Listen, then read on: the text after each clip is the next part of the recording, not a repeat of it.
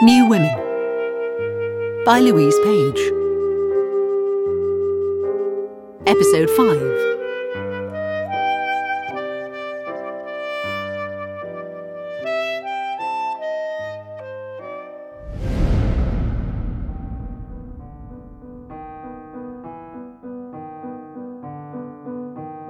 Rosa May Billinghurst, 30th of April 1912, London. I'm in the hospital wing. My nose won't stop bleeding. I've vomited over and over through an already aching throat. The pain ratcheted up until I passed out. I woke up here.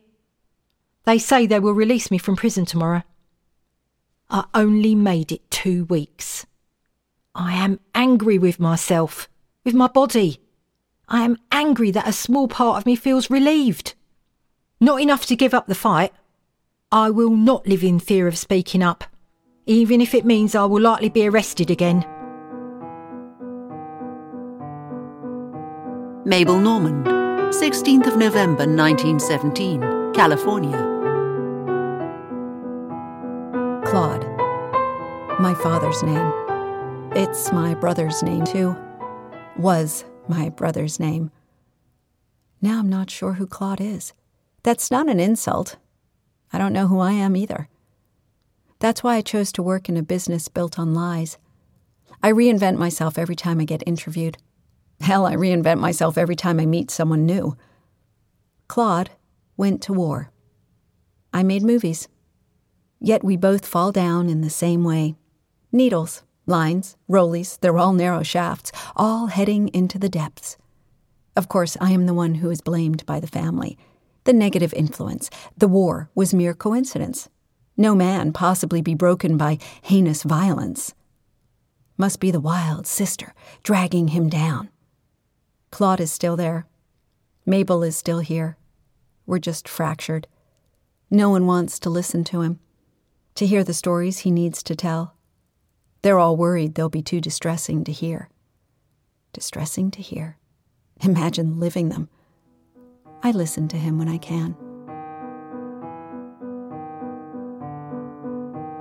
Helen Keller, 2nd of September 1916, New York. Violence. The suffragettes use it. Anne described a film of them to me from Britain. Marching women, billowing crowds of angry men surrounding them, pretending to be refined in their bowler hats.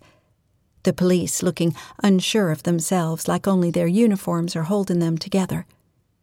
The footage ends too soon, before the police break through and a battle begins.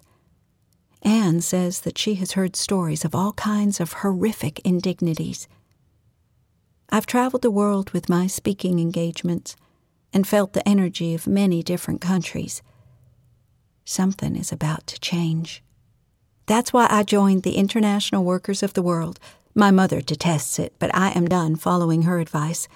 Anne isn't keen either, though it was her husband that got me started, letting me borrow his socialist books. My readers have been translating them for me for years now, and I'm still learning. But I also must be active. Talk more about the workers and their right to own the means of production. Write about it more. Show people that socialism is the only way forward. The IWW use violence, just like the suffragettes. It will not stop me from getting behind them. I don't know where the line I won't cross is. I haven't drawn it yet.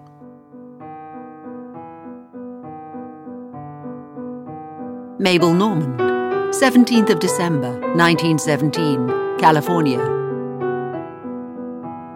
I don't want to tell you about it. It's not one of my brightest moments.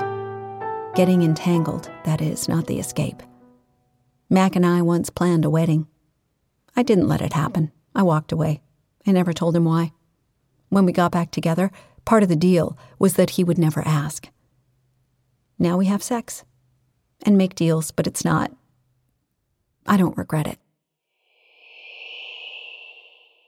It isn't like it used to be. Being on a shoot used to pull me into focus.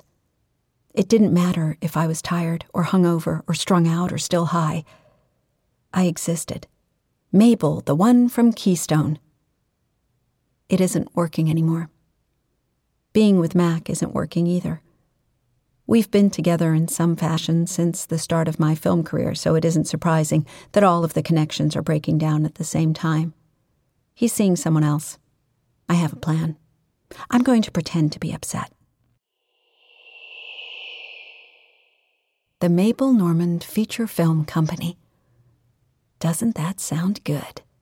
It turns out threats work better than love. I should have learned that long ago, but at least I know it now. Mac, meanwhile, doesn't seem to know me or the world at all. I caught him in bed with someone else like I knew I would. I broke down, as I had planned. It was actually quite easy to fake. Maybe I do care about him? Too late now. If we had ever been married, we'd have got divorced, and he'd pay alimony of some kind. Instead, he's persuaded the higher-ups, the umbrella company that runs Keystone, to let me have a go at running my own studio. I made him sign a handwritten contract before I turned off my tears. I should have made him sign it in blood. No more bathing beauties. No more pretending to be stupid. No more answering to every whim of the club women and their campaign against my work. I will make the films I want to make. I will make them my way. I will make them about lady adventurers, tomboys with no regard for decorum. I will tell stories about all of the women who don't fit into the club women's tiny box, the one they think our entire gender should size down to.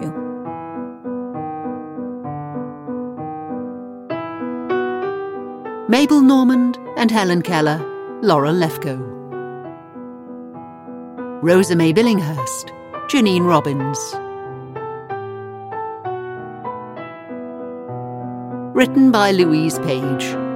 Produced by Clear Voice Enterprises on behalf of Disability Arts Online.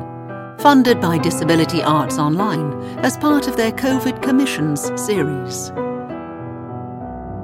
Further information about Disability Arts Online and the work they do can be found at www.disabilityarts.online.